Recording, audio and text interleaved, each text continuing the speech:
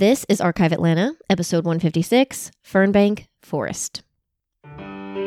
You're listening to Archive Atlanta, a history podcast where each week I'll be sharing a story about the people, places, and events that shape the history of the city of Atlanta. I'm your host, local tour guide, and total history nerd, Victoria Lemos. Hey everyone, happy Friday. So this week's mini episode comes out of the Patreon archives, and it was requested by a listener probably more than a year ago. So when I first recorded it, I had not been to visit, but that has since changed. I think we went over the summer. So with a new kind of renewed perspective, I am going to share the story about Fernbank Forest and how it was preserved for Atlantans to enjoy today. If you are not familiar, Fernbank Forest is a 65-acre old-growth forest with some trees that are several hundred years old. There are white oaks, tulip, poplars, loblolly pines, American beech, different oaks, hickory, maples. And so you might be thinking, as I did the first day, like, all right, it's a forest, but, what makes it so special? To tell the story of the forest, we must first go back to mention Native people, self-identified as Muskogee Creek, who lived on this land and saw these trees in their infancy. I do not know which white man was given the land in the land lotteries, but we pick up ownership in 1881 with Colonel Harrison. Colonel Zadok Daniel Harrison was born in 1824 in Randolph County, Georgia. His father was named Secretary of State, and so the family all moved to Milledgeville, Georgia, because it was the capital at the time. As a young adult, he attended Oglethorpe, but he did not get to finish because the Civil War broke out in 1861. During the war, he goes to work for Governor Jenkins, and he studies law under Colonel William McKinley. So by 1867, this is 2 years post-war, Z.D. Harrison was admitted to the Georgia bar, and he first practiced law with William T. Newman, whom he formed the firm of Harrison and Peoples. Not long after, he goes to work for the federal court, and that position he held for 66 years. In 1872, he married Laura Ligon Hendry from Alabama, and they would go on to have 7 or 8 kids. Honestly, it could be off for 1 or 2. I had a hard time keeping track of them because it was listed in a family history, then later in a newspaper that added names I didn't have. But they were a high society family, and their children certainly continued that legacy. So they married into other very prominent families. His son George became a minister. 2 of his daughters were very interested in education. Cornelia Frances Harrison went on to start the Out of Door School, which today is the second oldest private school in Florida. Emily Stewart Harrison was the editor of the Southern Educational Magazine. This is about 1900. And then later, she was a professor of English literature at Shorter College. In 1881, Harrison and J.J. Wynne bought and co-owned large plots of land, part of what today is Fernbank Forest. By 1889, Z.D. assumed sole ownership. In 1893, he deeded a large tract of that land, which again contained the forest, to his wife Laura, and together they decided to build a summer cottage on the southwest corner. They named this summer home Fernbank. To provide access from Atlanta to his summer estate, Z.D. constructed a plank road from Little Five Points to the forest area, following the present Euclid Avenue, veering off near North Avenue, across present Candler Park, and then continuing into the forest.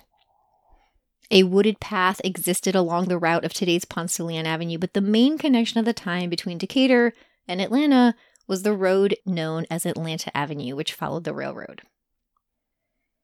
In 1913, Harrison sold 11.5 acres to Dr. Frederick Hodgson, and he built a home called Wildwoods. That family raised 7 children here, so they played and they fell in love with the forest. And when Hodgson died at the house in 1965, the property was deeded, and then by 1968, it was used as the Fernbank Science Center's exhibit preparatory laboratory. But let's get back to the 1930s for a moment. In 1931, Laura Harrison died, and then 2 years later, Z.D. lends 60 acres to the local Girl Scout troop to establish Camp Fernbank. The colonel retired from his legal career, and after this, in 1935, he passes away. He's buried at Westview Cemetery with his wife. Immediately, there is an understanding that this land is in danger of being sold or developed, and so a corporation, Fernbank Inc., is created to preserve it. Formed in 1939, it was led by T. Guy Woolford as president. Guy and his brother Cater had started a company called Retail Credit Company in 1899, which today is Equifax. Along with him was a long list of prominent Atlantans with names like Rich, Winship, and Inman, and their goal is to purchase 70 acres of virgin trees, some estimated to be 300 years old. The group's first meeting was at the home of Preston Arkwright, which still stands today, and they had Dr. W.B. Baker from Emory University speak to the forest's importance. Months later, Mrs. Inman invites 50 women to ask for donations. They needed this money because the land was going to cost $35,000, which was a lot of money in the 1930s. And while the donations had been rolling in, the organization had not reached its goal.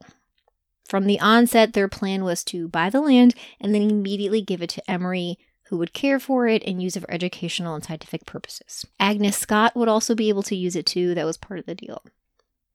The entirety of 1939 was filled with fundraising events. They had teas, they had parties, but they did it. They raised the funds to save the forest. Fernbank Inc. is the fourth oldest environmental conservation not-for-profit in the United States.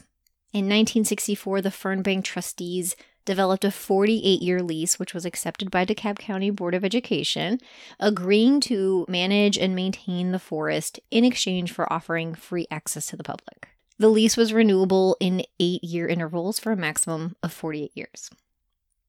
Throughout the 1940s, the site was used for science fairs and teaching events, and eventually this gave birth to the Fernbank Science Museum that we all know and love today. Ground broke for the permanent museum space in 1989, and it opened to the public in 1992.